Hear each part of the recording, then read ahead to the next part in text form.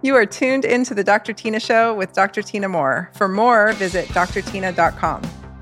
On this episode of the Dr. Tina Show, I'm going solo, and I'm going to share with you today why I quit drinking alcohol and why I think alcohol is a poison. Well, I don't actually think it, I know it. I'm going to break this down for you today, and I'm going to try to keep it succinct. This is not a judgment on anyone.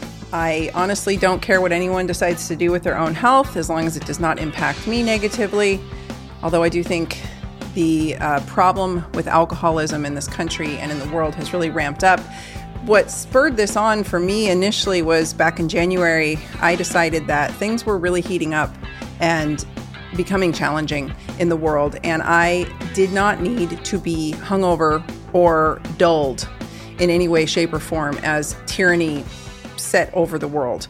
I don't think we've seen the most challenging parts of this pandemic yet. And I don't think it has anything to do with the pandemic or the virus. I just think the way the world's going, that we are walking into some challenging times. And so I wanted to have all my lights on as completely as possible.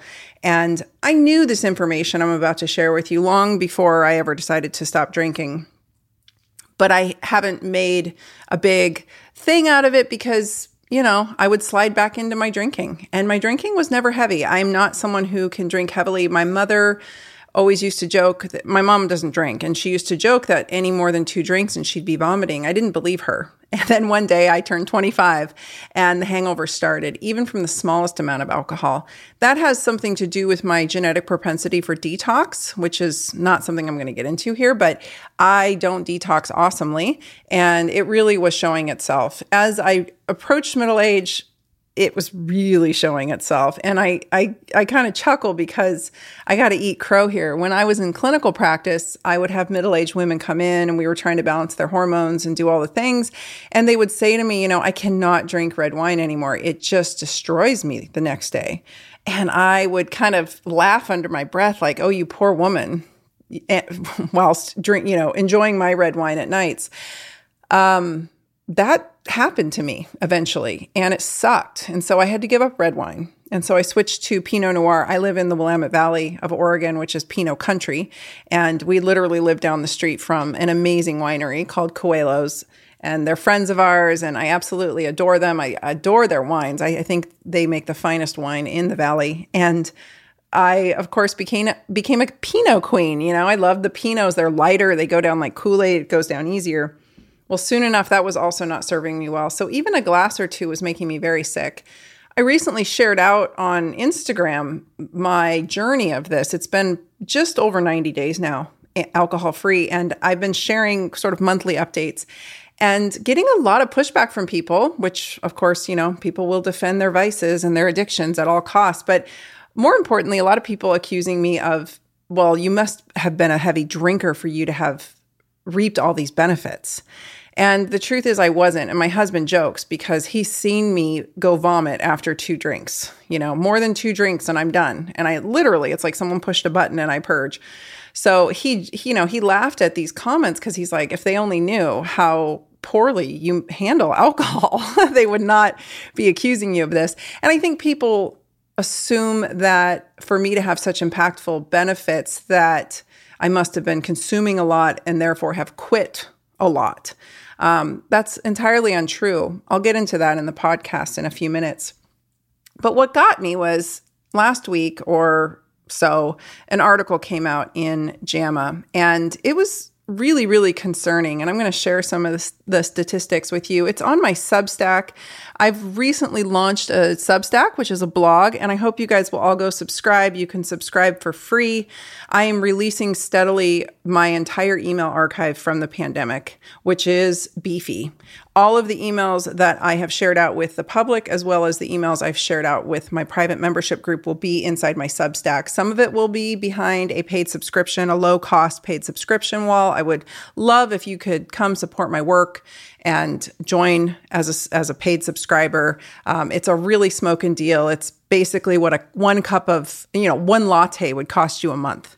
For the cost of one latte a month, you can get some really, really, really in-depth, well-referenced, meaning I've linked all the studies to these emails. But I wrote a blog post. My first blog post on Substack was pretty telling. So I want to share something. 2020 COVID deaths by age. And this is from the CDC's website, their MMWR morbidity and mortality weekly update that they share.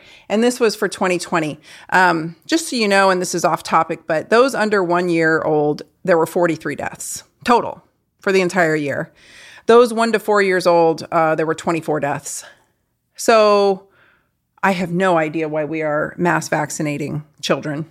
They really have very little to no risk of dying from COVID. Those 5 to 14 years old there were 67 deaths total.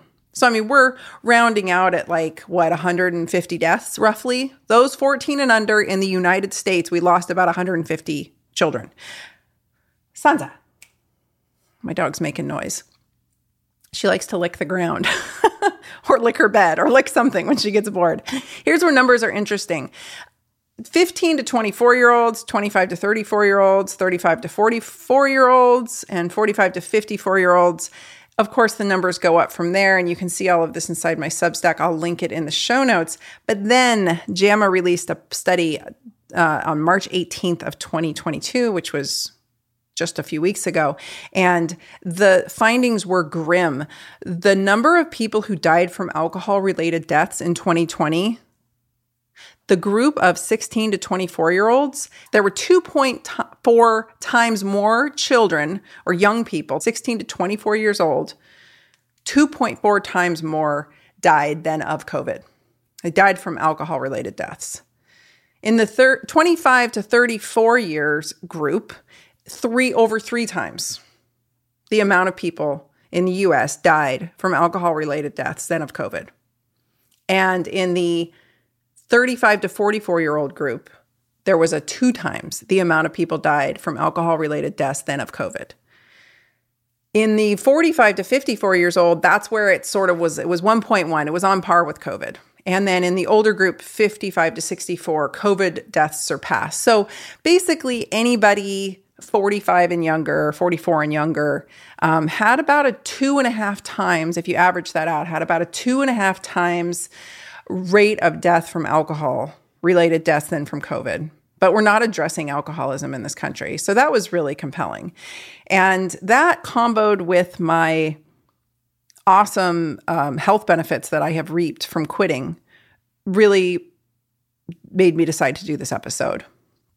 The relative change in alcohol-related deaths from 2019 to 2020, just the amount that the percentage of increased deaths from alcoholism, or from alcohol-related deaths, I should say, not alcoholism, but alcohol-related deaths from 2019 to 2020 increased by 40% in the age range of 35 to 44-year-olds. It increased by 37% in the 25 to 34-year-olds. It increased by 26% in the 21 to 24-year-olds. And it increased by 30% in the 16 to 20-year-olds. So the rate of death from alcohol-related causes increased from anywhere from 26% to 40% in all age ranges, basically up to 44 years old. That's horrific. So you tell me, did lockdowns work out? Right? Did this plan work? Because we can look at COVID-related deaths all day. And COVID deaths, again, are with COVID, not necessarily of COVID. So those amounts are skewed anyway. We don't actually have accurate numbers on any of that. All right, so let's talk about alcohol specifically.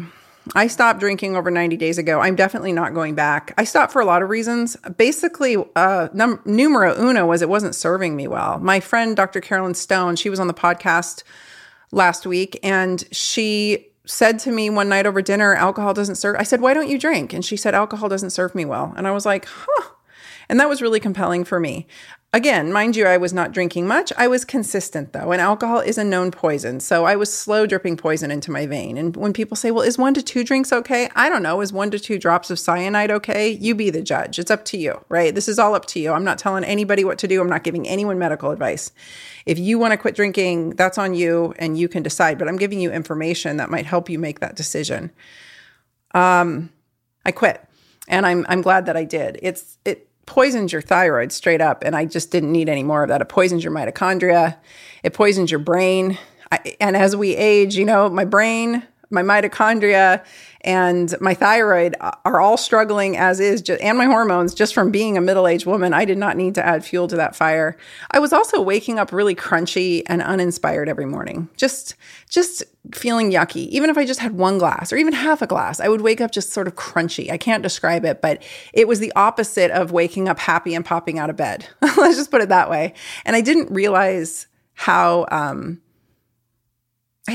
much it was there until it went away, until I got rid of it, right? And so it's hard to say if these, quitting alcohol will benefit you in the same ways. Of course, I mean, we're all individuals, but for me, I didn't realize how crunchy and sort of unmotivated and grumpy I was waking up for so long until I ameliorated the issue. So that's been really helpful.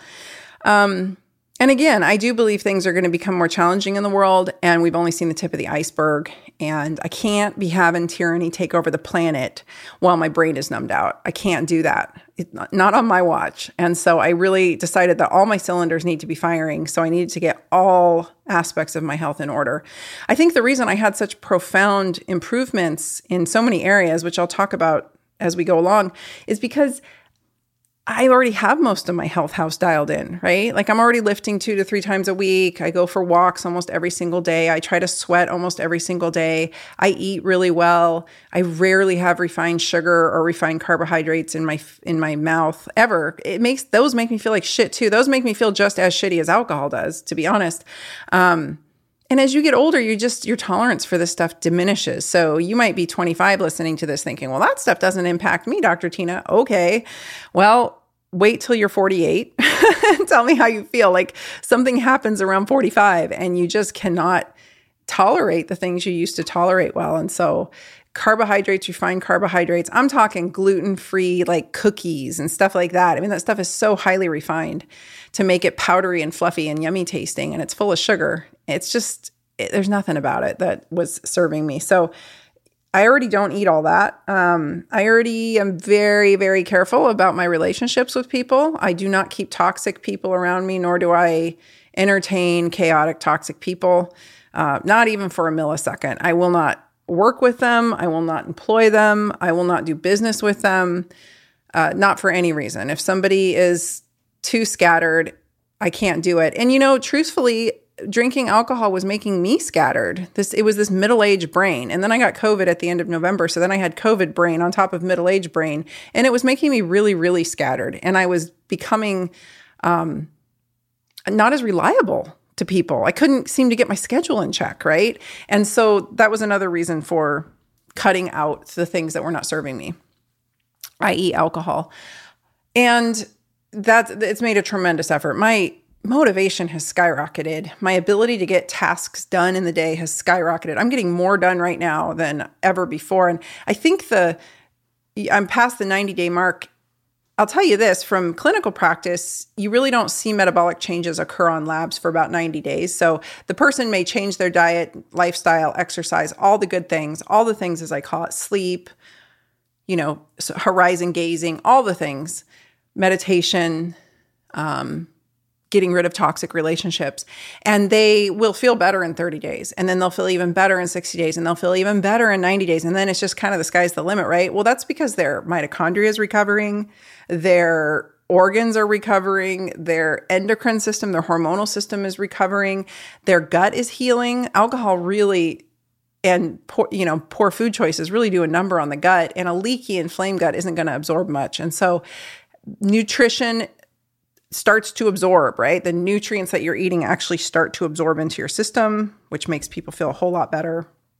So on and on it goes. And I'm hitting that 90-day sort of bliss point where I am just feeling much, much better overall. My sleep, oh man, my sleep was getting destroyed from alcohol. I track my sleep with an Oura Ring. I am not promoting the Oura Ring, and there's parts of the Oura Ring I do not like. So I'm not going to do any episodes on it or answer any questions about it. I use it strictly to track my sleep and to track my heart rate variability. I've tried all the gizmos, and this one's just the easiest for me and the least disruptive. I don't like wearing a wristband while I sleep to track my sleep. So the Oura Ring it is, and I just use it to make sure I get in enough steps during the day and to make sure what my sleep is doing.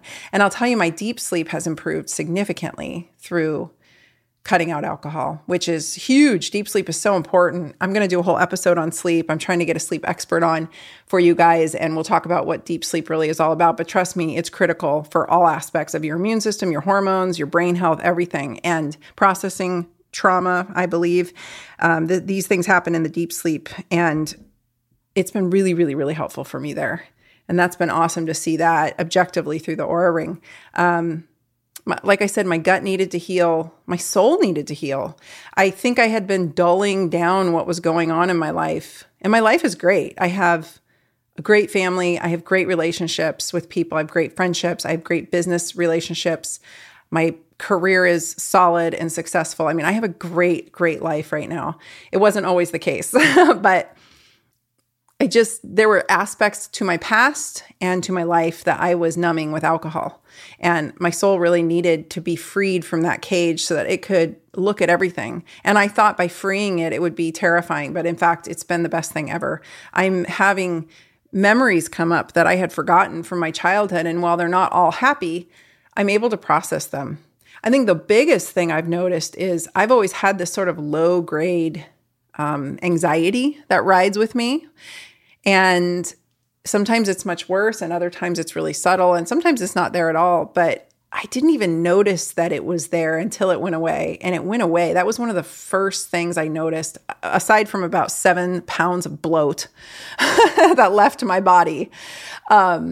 Pretty quickly, within the first month, I would say, was this anxiety that I didn't even know was there until it was gone. And I keep looking for it. And when I say that, I mean, I look for it in circumstances where normally it would show up. So like a good example is when I'm packing for a trip. Normally I would get this rush of anxiety as I was packing, like I was going to forget something, or who knows. You think of all the things that could go wrong, and you double checking yourself, and you're crossing your T's and you're dotting your I's, and you're frantic. And that's just gone. Like I'm like, well, where's my anxiety? Normally, I look at my watch, like normally it would be kicking in by now, and it's just not there. And then I realized pretty quickly early on to this journey that I was using alcohol to ameliorate the anxiety that the alcohol was causing. I mean, isn't that something, right? I was using alcohol to take the edge off, quote unquote, if you will. That the edge was there because of the alcohol in the first place. And I'm not talking whilst drinking. I'm talking the next day. And any of you who get anxiety from alcohol will know this feeling if you quit. It's like somebody called it hangxiety, like it's a hangover anxiety, and that's so accurate. It's the next day. It's like I could crawl the walls with anxiety, and this foreboding sense of doom takes over me. And I used to just think it was from beer and from the gluten in the beer, but it's actually all alcohol does it to me to some degree.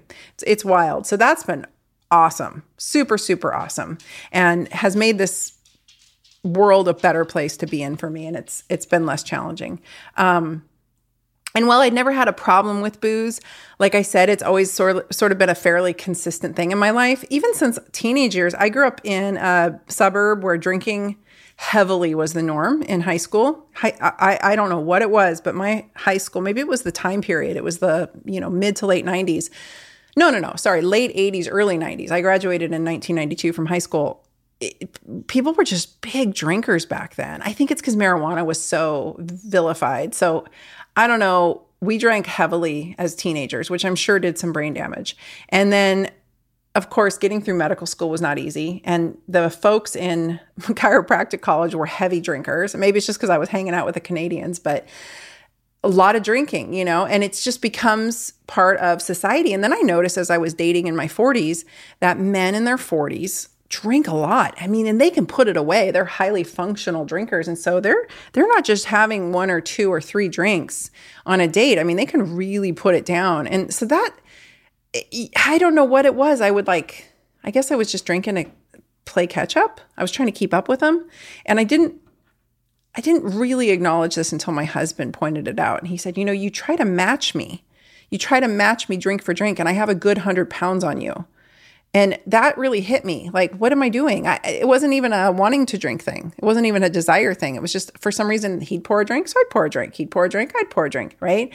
And he can put away a lot more. Not to say that's healthy for him. He's also quit since January. We both quit. Our relationship, I mean, we only got married in December, but our relationship has never, ever been stronger. And we have good conversations about the things we need to talk about when we need to talk about them instead of fighting about them, right? And we were never big fighters. We've always gotten along exceedingly well, but we can have some really good, healthy conversations now, and they're calm. And I appreciate that. And I think that's because alcohol's been removed. Okay, so when I quit drinking, how did I do it? I just quit. I just quit. And again, I wasn't drinking a lot, so it wasn't that hard. I didn't go through any withdrawals. I will say this as a disclaimer. I am not your doctor. If you're drinking heavily, you might actually have some withdrawals and you might need to seek out medical help for this. So I just quit. I've quit lots of things in my life. I've quit toxic people. I've quit toxic relationships. I quit smoking in my 20s. I mean, I've quit a lot of things, and I just quit. I'm really good at that. I'm good at walking away from things that don't serve me anymore. I have a very, very high level of discipline in that arena. And so for people who can't quit, I'm going to first say discipline. That's it.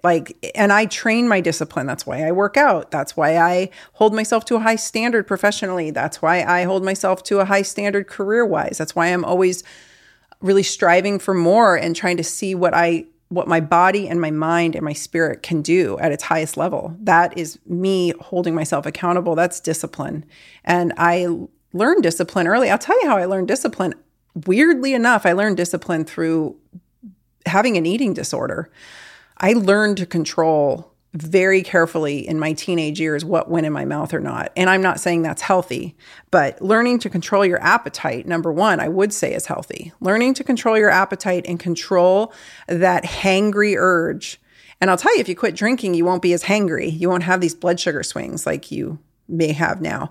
So learning to control my hunger response was step one to learning discipline. And I have heard from prophets and gurus and, shaman and different spiritual people that this is why fasting is important. And why learning intermittent fasting, I think, is important, is because you learn to control your hunger response. And once you learn that, you have a level of discipline that you did not have before. If you're constantly shoveling food in your mouth at every whim, even if you're thin, you have a problem and you're going to screw up your blood sugar anyway. But from a spiritual standpoint, I think you're really shooting yourself in the foot, because learning to go without something. And I've learned to be alone. I've spent lots of time alone. The first time I had a long stint alone was in college, and I learned to be alone as I was going through a heavy depression, and a lot of my friends were as well. And so I decided to distance myself from them. I learned to be alone when I quit smoking, because all my friends were smokers and my whole lifestyle was smoking in everybody smoked in bars here in Oregon and going to shows and clubs. And so that was another time I learned discipline, not just from the quitting the smoking, but from being alone. I've gone through divorces. I've learned to be alone. I've learned to function alone. And so that is another layer of discipline that I think is really healthy to learn. I'm good alone and I'm not afraid, right? And so that translates into other parts of my life. And then strength training. Strength training is one big long act in discipline and consistency. It's probably the best long act in discipline and consistency I've ever undertaken, along with dietary habits. Those are all forms of discipline. They're not restrictive. I'm not trying to punish myself. I'm not doing it in a pathological way. It's discipline. And in this country, we have lost all forms of personal accountability. In fact, that's shamed. If you have personal accountability, you're suddenly the enemy. And we've also lost any respect for discipline. We've lost the plot. This is severe lack of discipline, I believe. So then, I quit in January. I was going to do dry January only. I thought, okay, dry January, that'll be great. And then I came across this Instagram page called 1,000 Hours Dry. And I thought, or the 1,000 Hour Challenge or something like that. And I thought, awesome, I'll try that. I wonder what 1,000 hours is at. So I reported in at 1,000 hours. And that's when I was like, hey, I lost 7 pounds. And people were like, you lost 7 pounds in a week? You must have been drinking a lot. And I'm like, are there 1,000 hours in a week? Or do you not know how to do math? Because that's not correct. But okay. People are so funny. They don't read and then they accuse and point fingers. It's very odd to me. But I also have discipline, so I read. And I read the details, right, before I open my mouth. So 1,000 hours dry, really helpful. And then I thought, I don't see metabolic changes happening on labs for patients until 90 days. I am going to quit drinking for 90 days and see what happens. I just wanted to see what would happen to my body composition, to my mind, to my energy levels, to my relationships, to my motivation, to see if I could really, this is, I guess, really at the root of it. I just wanted to tap in with my higher self, and I was unable to access my higher self clearly. I get these hits from the universe all the time, but I couldn't clearly navigate my intuition and my higher self. And so I thought quitting alcohol might help with that because, alcohol lets the spirits in. That's why it's called spirits. Like, it really lets the dark entities latch onto you. And there's a lot of energetic vampires. And when you have a platform like I do, and you're putting yourself out there every day, a lot of people, a lot of energetic, a lot of it's demon energy. I don't know how else to say it. A lot of dark demon energy latches on. And so getting rid of that was really my goal. So I thought, okay, I'll do 90 days. And then once I was about 60 days in, I was like, well, screw it. I'm not going back. This is much better. Same thing with gluten. When you quit gluten, you really got to give yourself 90 days. Right? Anything that you are trying to do, you've got to give it 90 days to see how you feel. So 90 days was my mark. I'm past that now as of the end of March, and I'm feeling awesome. What does alcohol do to us? We know this to be true. It poisons the thyroid in the brain, as I mentioned. It poisons your mitochondria, which are the powerhouses of your cell. Without your mitochondria, you're dead. So we need those engines revving. It's a known carcinogen, straight up. Like, it was a speculative carcinogen. I have watched people I love dearly die of throat cancer, not just one person, but a couple. All of them had one thing in common. They were all pretty decent drinkers. Even though they were healthy, some of them were healthy and fit, they were still decent drinkers. And maybe it was just, clear grain alcohol, and so it felt justified, or maybe it was just, good quality wine. But they all had either mouth or esophageal cancer take them. And abruptly so. And that had got the wheels turning. And then this research was coming out on breast cancer and alcohol a couple years ago. And my friend, Dr. Christian Gonzalez, he mentioned it to me. And I was like, oh, man, I'm walking right into the age of breast cancer, right? And so it had been percolating in my head. And then as of 2022, conclusive studies came out that it's not just speculative. It's not just correlation, it's causation. Alcohol directly causes cancers, and there's several types with a known link. But alcohol is a carcinogen, straight up, meaning it is a cancer-causing agent. So dose doesn't matter here, right? And I'm not judging you. You can drink whatever you want, but know that you're drinking a cancer-causing agent. It's like being a smoker and knowing you're causing yourself lung cancer. You are directly causing cancer promotion. And so just know that, right? Like, have that informed consent. And there you go. Middle-aged women and alcohol, that seems to be a big thing, right? Just like middle-aged men. It just seems like middle age is this area where, like, you're an adult, your career's going well, hopefully life is, going well, your kids are growing or they're grown, and it's like, oh, let's drink, right? Because we're grown-ups now, and everything's kind of on autopilot in middle age. If you've done a good job of, I shouldn't say good job, but if life has been good to you and you have worked, and I should say a good job. I worked my ass off to get to the place where I could coast a little bit, right? So we work hard to get here, and I gave up a lot of fun stuff when I was younger so that I could get here now and have the opportunity to enjoy my life without, I don't have hours. I don't have a boss. I don't have anyone telling me what to do, right? And so I earned that through a lot of discipline and hard work. And so then it's like, oh, well, I can drink. And then I think with COVID, with lockdowns, it just became easier to justify, like, people drinking at noon instead of waiting till the workday was over or whatever. Drinking really ramped up during the pandemic. We know this. I think in that middle age group, I gave you those statistics. They were shocking as far as the deaths and the increase in deaths, 40% increase in alcohol-related deaths in the middle age group. So it's a thing. And then there's just like this mommy wine culture, which has taken off. So lots of young women drinking wine, and it's been really, glamorized, if you will. They're like, oh, let's drink wine. And isn't it funny? And life is, there's like jokes on the Instagram of like, oh, beautiful 25, 35-year-old women drinking wine. They're at wineries, but also like in their kitchen making a joke, with a baby in one hand and a bottle of wine in the other. And like, oh, my husband pisses me off and I'm going to drink wine. And I don't know. It's just become like this mommy wine culture, and it's not healthy, you guys. And again, I'll leave that up for you to decide, but it's different than in previous generations. I guess all mommies had their crutches, right? There was the martinis and Valium mommies in the 70s. So I get it. Motherhood is never easy, but just something to think about. And then I realized that the most stupid shit I've ever done in my life always involved alcohol. Whenever I did stupid shit or made bad decisions or let my mouth fly, like didn't hold my tongue or said shit that got me in trouble or ruined relationships with people or popped off, usually there was alcohol involved. It may have just been one drink, or maybe I was hungover from the night before. Again, hangovers didn't require a lot of alcohol to get there. And I just would say stupid shit. So I don't know. And then there was this sort of foreboding sense of depression that alcohol brings with it, because it is a depressant. And that's not just acutely, meaning you drink alcohol and your brain gets depressed.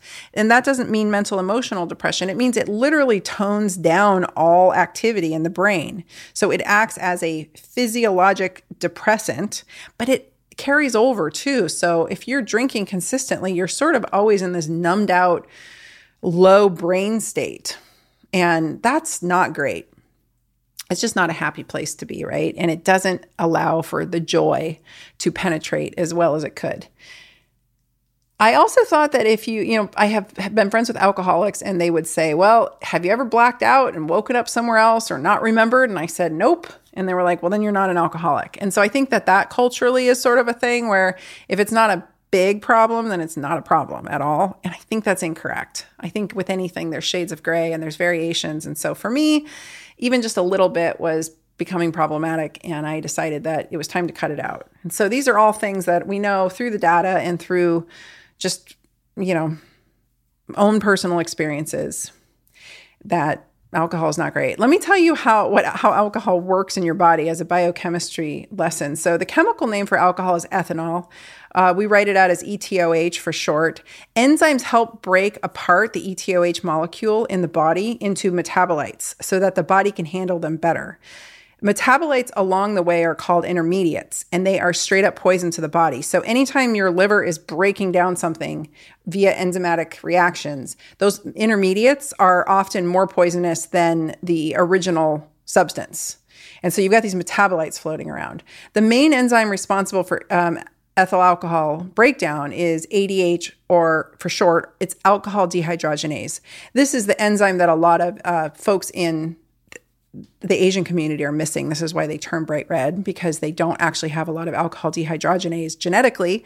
And so they cannot break down alcohol the way that a Caucasian person can. The first step in this process turns the ethyl alcohol into acetaldehyde. Acetaldehyde, yes, which is a poison and a known carcinogen. So that's like straight up, that intermediate is a poison and a known carcinogen right there. So the process of breaking down alcohol by alcohol dehydrogenase creates creates intermediates that are known carcinogens. In a healthy and unburdened body, which means it's not got a toxic load from everything else, this is a short-lived intermediate, and it's quickly broken down further into acetate by another enzyme. So we've got alcohol into acetaldehyde into acetate. Acetate is then broken down into carbon dioxide and water. So that's the process. This intermediate can cause significant damage, particularly in the liver. We're seeing a lot of fatty liver out there. That might be part of it. It's not good news. Other organs like the pancreas, brain, and the gut metabolize this intermediate, and it can wreak havoc there as well. Gut health is definitely tied to this. So leaky gut is an issue, depression, anxiety, your brain is literally being poisoned by this intermediate. And so if you don't have enough of this enzyme, this ALDH, which turns it into acetate and then further down into carbon dioxide and water, you're stuck with this intermediate. And there are other processes in your body that use these enzymes. And so a lot of people and enzymes are contingent on your nutritional health too. Their amount and their veracity, right, requires nutrients. And so you've got your average American with leaky gut who is malnourished because they're not eating a good, healthy diet. So they can't even make enough of the enzyme to break down the alcohol that they're consuming. And so they're stuck with these intermediates. And these intermediates are really bad news. So I can't ever tell you how you're going to respond because I don't know what your enzymatic bundle is. I don't know how your biochem's working. When a person has consumed a large amount of alcohol, another enzyme called CYP2E1 gets involved. This is when things get really bad. When alcohol is metabolized by CYP2E1, this is a liver enzyme, reactive oxygen species are formed. And reactive ROSs, reactive oxygen species, are bad news. They're highly reactive, oxygen-containing molecules. They damage proteins and DNA, and they interact with other substances to create carcinogenic compounds or cancer-causing compounds. So when people say, oh, well, I don't binge drink and therefore I'm probably okay, right? I say wrong, because depending on your genetics, your overall health, your ethnicity, your diet, and your overall nutrient status, you could be metabolizing even minimal amounts of alcohol in all sorts of bad ways. Certain vitamins and minerals, like I said, are necessary cofactors for these enzymes, and your hormonal status is impactful of this enzymatic activity. So you are an individual chemical soup, and I don't know how your chemical soup is going to break down alcohol. And therefore, we could have a problem. These reactive oxygen species are a major cause of damage to cartilage. And my background is in joints. That's professionally what I did for over a decade is I took care of people's joints. And so keeping cartilage healthy is critical. Not only do you need specific nutrients to keep your cartilage healthy, you need to be intaking cartilage via your mouth. So animal substances, I believe, are strongly encouraged. Collagen, you got to eat collagen to make collagen. But if you're creating a lot of reactive oxygen species through alcohol intake and through other processes, it's essentially like dropping hydrogen peroxide bombs into your cartilage, into your joint. And it kills the chondrocytes or the cells that make your cartilage. This is not good. It literally makes your cartilage fall apart and melt. I mean, think about what hydrogen peroxide is, how cells blow themselves up and blow up other cells, is these little hydrogen peroxide packets. And so high levels of reactive oxygen species are bad news. Ethyl alcohol depletes magnesium. It depletes a lot of nutrients in the process. And this is a critical mineral that no one talks about that is highly related to joint and bone health.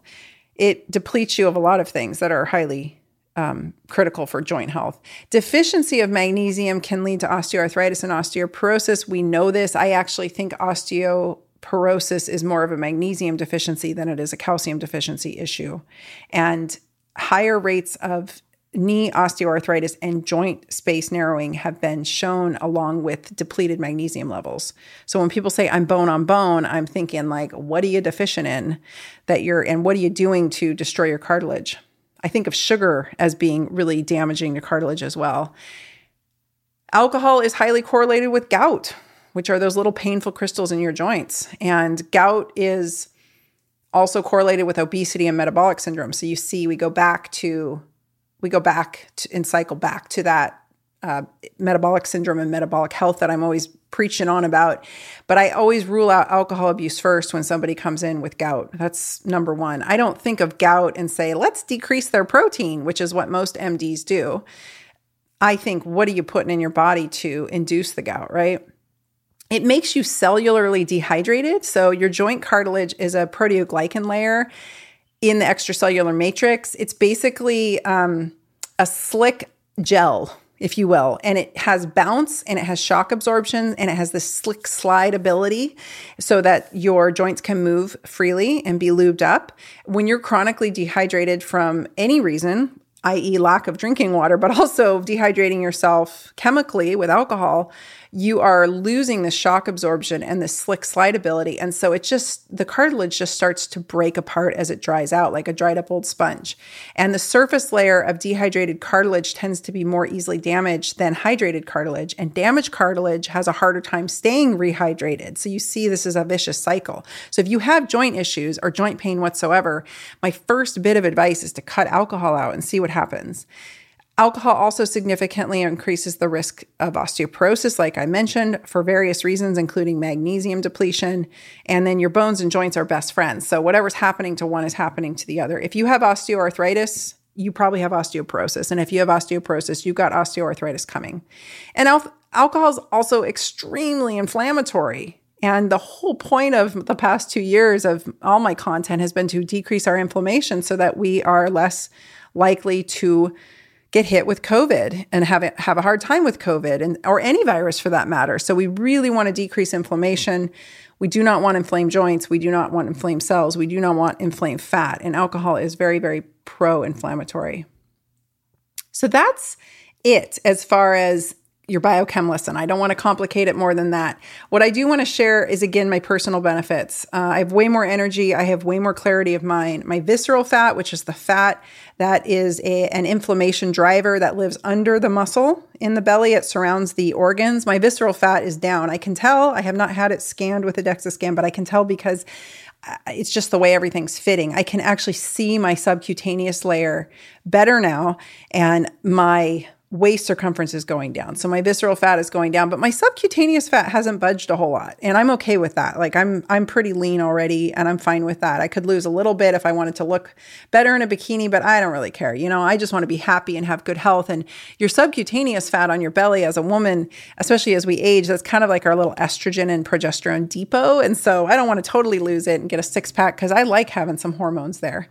I've had weight loss, like I said, but not significant. I think most of it was bloat from inflammation in the beginning. My sleep has improved just significantly, and my deep sleep has improved a lot. My anxiety's way, way down. As I mentioned, my skin is clearer. My pores are closing and getting smaller, which I think is great. I was having the onset of a little bit of rosacea, I think. I'm not quite sure, but I was getting some symptoms in my cheeks of like kind of a prickly heat rash and then maybe some tiny broken capillaries, and that's resolving. And so I don't know if it was rosacea. I'm self-diagnosing here, but my skin is clearer.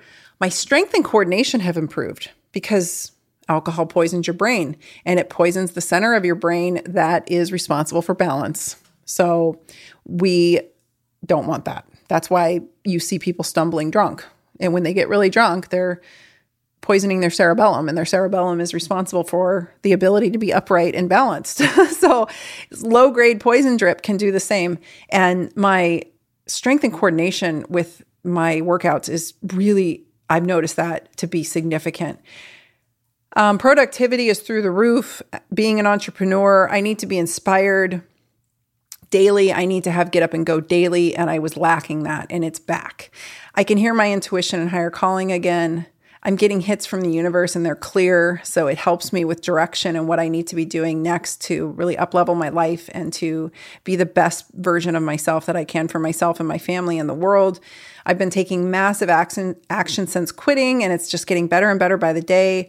PMS and breast tenderness is virtually gone. I got to throw a plug to Dr. Carrie Jones. If you guys don't follow her on Instagram, please do. She's awesome. She's like the hormone guru. And we message all the time back and forth, and I would message her and say, my breast pain is out of control. Like, what is happening? I'm an older woman. Is this perimenopause? Like, what is going on? My cycles have always been really regular, but what is going on? And she's like, Tina, it's the wine. Just stop drinking the wine. And lo and behold, breast tenderness, fibrocystic breasts, all of that is gone. And so I think alcohol was contributing. Again, this isn't a fix-all for everything. I've got all the other aspects of my life dialed in pretty darn well. I'm not perfect, but I work really hard to keep them all on the steady. And so it's not just one thing. Fibrocystic breast can be from a lot of reasons. And there's people keep messaging me saying, well, I don't drink at all, and I have all these symptoms, or I quit drinking alcohol and I didn't get the benefits you're reporting. Again, you got to get all the things in order, right? You guys can download my free book. It's at drtyna.com, drtyna.com. My book is an amazing starting point. It's just the 6 pillars of health that must be addressed for anything to work. And so getting those handled is critical. Back to the results, though. Seasonal depression, normally every winter from about January to March, I cannot handle it. In Oregon, it's gray. It's not fun. And I tend to get really, really bleak. And it just was not there this year, which is awesome. I think a lot of it was because we get trapped inside. Oregonians drink a lot. Oregonians drink a lot.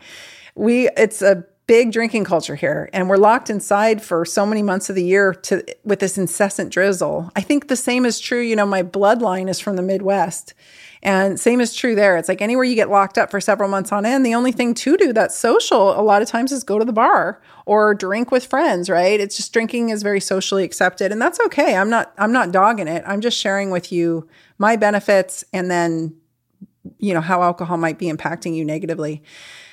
My joint pain is way down. I've just explained all that via the joints, how it works. I'm popping out of bed right now, which I don't remember doing that ever, but at least not since I was young, really young, like teenage years. So I'm popping out of bed, which is great. I pop out of bed with a lot of ambition and clear-mindedness, which is awesome. And then, like I said, I'm really feeling in alignment with my greater good, my greatest good. And I'm able to get into that flow state more readily, which as an entrepreneur, as a human being, as somebody, something I take very seriously as I age is, am I up leveling, right? And I talked about that a little earlier, but am I up leveling? And am I working towards my highest calling to humanity? And it's just happening much better without alcohol dulling my mind and letting the darkness in so readily. And it's just getting better and better every day. I'm healing, and I acknowledge that healing takes time. And so this is a slow and steady process, and I'm enjoying it thoroughly. My mitochondria are recovering. My gut is healing. I'm absorbing my nutrients. My brain is healing. I'm feeling better. My thyroid is healing. My hormones are healing, and I'm loving it. And again, talk to your doctor if you feel like quitting would be dangerous for you, of course. If you're a heavy drinker or you're needing support, then I am a huge fan of obviously seeking out medical care or some kind of health care to get you going in the right direction. It might be counseling, it might be acupuncture, it might be hypnosis, it might be all of the above. But I really want to take this moment to applaud you for considering it and encouraging you to seek it out. 12-step program, I've seen great success with that. Whatever really jives with you, if something doesn't jive with you, try something else. Eventually you'll find something that clicks. It might be going to church, it might be praying. Hard to say, but don't discount something until you try it. I will say I did not have any major cravings. And so here's where I want to help you. Like, how can I help support you in this process? I'm not giving you medical advice, and I'm not telling you what to take for a condition or anything about prevention, treatment, or cure, but this is just kind of how I approach it. The first thing I think of when quitting alcohol is you've got a body that's been slow dripped poisoned, right? And so we need to revigorate it. We need to support, first and foremost, I believe, the adrenal system, the hypopituitary adrenal axis, and hypothalamic pituitary axis. There we go, Tina. I think it's important that this system be supported no matter what, but especially during times of high stress. And quitting alcohol it's tough, right? Like you're going to have to deal with some emotions you weren't dealing with before, and you're going to have to sit comfortably being uncomfortable. And so I think supporting that HPA axis is huge.